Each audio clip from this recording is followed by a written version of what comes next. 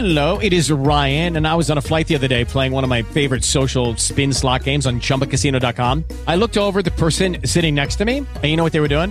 They were also playing Chumba Casino. Coincidence? I think not. Everybody's loving having fun with it. Chumba Casino is home to hundreds of casino-style games that you can play for free anytime, anywhere, even at 30,000 feet. So sign up now at ChumbaCasino.com to claim your free welcome bonus. That's ChumbaCasino.com and live the Chumba life. No purchase necessary. VGW. Void where prohibited by law. See terms and conditions. 18 plus.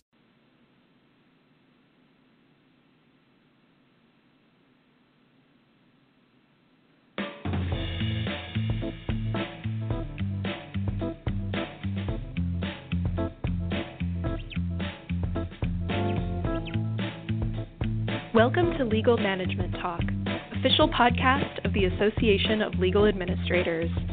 I'm your host, Christina Vragovich. Joining us today is Kristen Brown, speaker and founder of Happy Hour Effect. Her goal is to motivate audiences to strive for maximum impact in their work and personal lives by uncovering the unique characteristics that make them memorable and magnetic.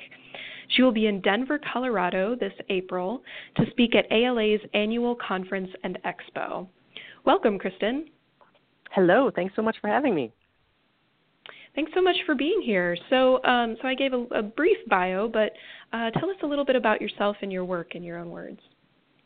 Yeah, well, I am a keynote motivational speaker on how to show up in the workplace and not let all of the stresses and everything that you're juggling in your life prevent you from moving ahead, whether you want to just be more engaged, whether you want to love your job more, whether you want to move into leadership or get a promotion or get a raise. It's really not letting – I help people not let the stresses of everyday life prevent them from moving ahead. And then also do a lot of personal growth elements in there too, just to make sure that your personal life is in line with your professional life. That sounds incredibly useful. I am looking forward to your talk. So your work focuses on stress management for career and personal success. Tell us about this happy hour effect framework and the basic tenets of your philosophy. Yeah, well, people hear that and right away they think, ooh, I love happy hour. But it's really not so much about happy hour itself or alcohol or drinking or anything like that. It's actually about the mindset and physical and emotional shifts that happen to us when we leave work and go into a different environment. Whether you love your job, whether you've had a good day, whether you've had a bad day, whether you dislike your job, there is actual proven shifts that happen to us in that transition. And it is in that transition and in those moments when we are at happy hour that you can actually tap into some really powerful tools that you can use all day, every day that don't just have to happen at 5 o'clock. So the 5 elements are people, passion, productivity, peace, and presence. And so we're really going to be diving into those 5 elements at the conference and talking about what they each mean, how you can use them, how powerful they can be when you are trying to grow your career and trying to be less stressed both at home and at work. Okay, that sounds fascinating. And you say that balance is a myth. What do you ascribe to instead? Because balance seems to be like the key word when it comes to stress management. Yes. Work-life balance is a buzzword, both in HR, in corporate America, in healthcare and education, on the covers of every magazine. New Year's, right. There's always, Oprah and Dr. Oz, and everybody's talking about work-life balance and how to achieve it. But when you have the term balance in there, it makes it feel like there's a work bucket and a life bucket, and all of the things, the hundreds of things that you juggle every day need to fit into one or the other, when really they're spread across both. And sometimes you're sitting at your desk and you have a sick kid at home, and then what do you do? Or you're at home with a sick kid and there's a work project, then what do you do? So there's always just this cross-pollination, if you will, of both work and life, that when you try to fit things into either one or the other, it actually causes you more stress, makes you feel like a failure if you are not able to get them both get things into one or the other buckets. So instead of the word balance, I use the term work-life harmony. Now, harmony, equally as cheesy of a word as balance, but when you think about the conductor of an orchestra, and the conductor of an orchestra has hundreds of instruments that he has to control from moment to moment. And sometimes all of the instruments are playing together. Sometimes only one section or a certain group of instruments is playing. Sometimes only one instrument is playing and has a solo and taking center stage. And sometimes everything's playing really fast. Sometimes things are slow. Sometimes things are loud. Sometimes things are soft.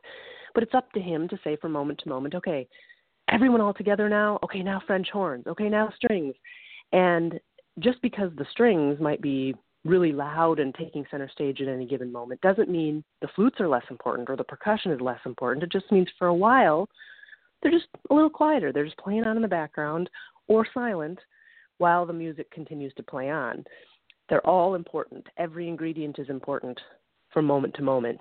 It's just depending on what takes that center stage. And our lives are the same way with the hundreds of things we juggle. We are like the conductor of our lives, deciding what's going to take center stage. And if you're at work and you've got a work project going on and your child is sick and they're home with a grandparent or a spouse, that doesn't mean your child is less important than your job. It just means for a while, work is taking center stage and vice versa. The opposite may happen at other times. So it's really about that harmony and saying, okay, it can all fit. Sometimes things just have to play a little bit quieter in the background. I like that analogy. So what are some of the less obvious or seemingly unrelated ways that stress can impact that harmony between everyday life and work? Yeah, one of the big things that I always have people look at is the halo effects around things that seem really small or don't seem very time consuming. So a halo effect is if, you have a 1 or 2 hour meeting a week, at once a week, but that meeting causes you prior to it a whole bunch of time where you have to prep or you're emotionally worried or you're stressed out about a meeting. Then the meeting happens, and then after the meeting, you may have a couple hours or even a day or two of post-meeting stuff that happens in your head, whether it's positive or negative. It sucks your energy and your focus.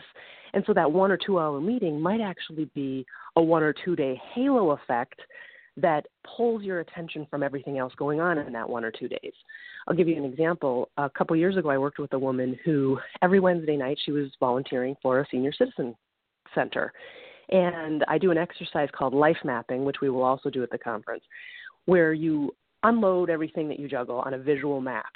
And she had identified this one thing as really stressful. And I said, this 2 hour volunteering, why, what is causing so much stress here? Because, volunteer means you can choose to do it or not.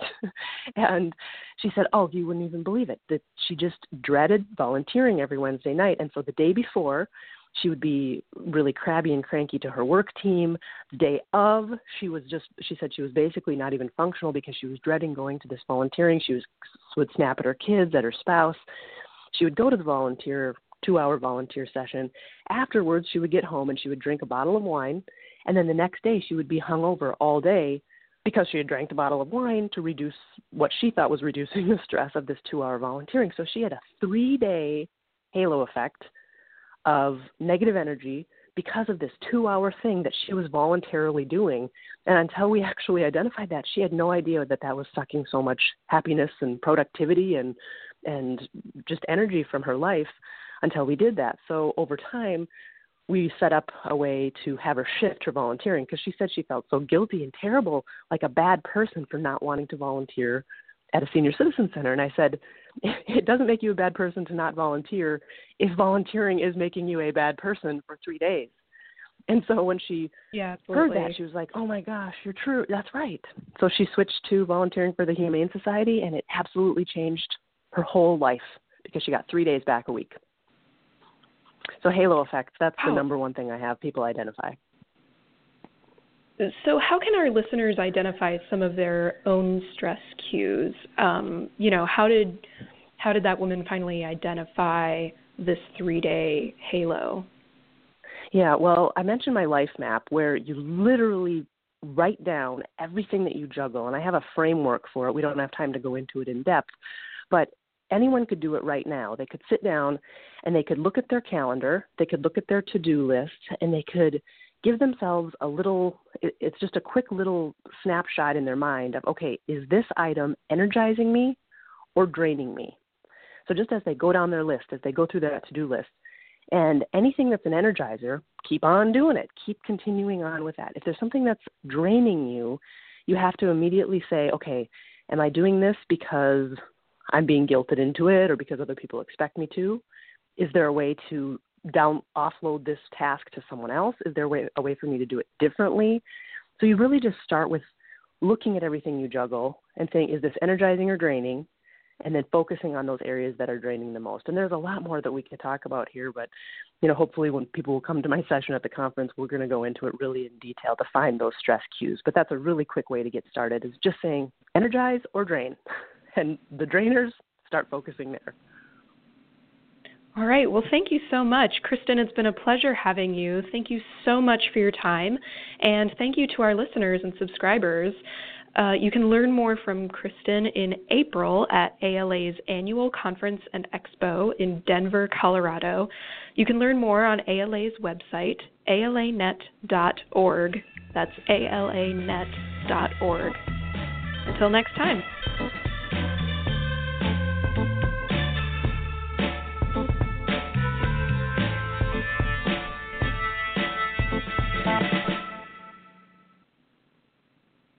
Lucky Land Casino, asking people, what's the weirdest place you've gotten lucky? Lucky? In line at the deli, I guess? Aha, in my dentist's office. More than once, actually. Do I have to say? Yes, you do. In the car before my kids' PTA meeting. Really? Yes. Excuse me, what's the weirdest place you've gotten lucky? I never win and tell. Well, there you have it. You can get lucky anywhere, playing at LuckyLandSlots.com. Play for free right now. Are you feeling lucky? No purchase necessary. Void where prohibited by law. 18+. Terms and conditions apply. See website for details.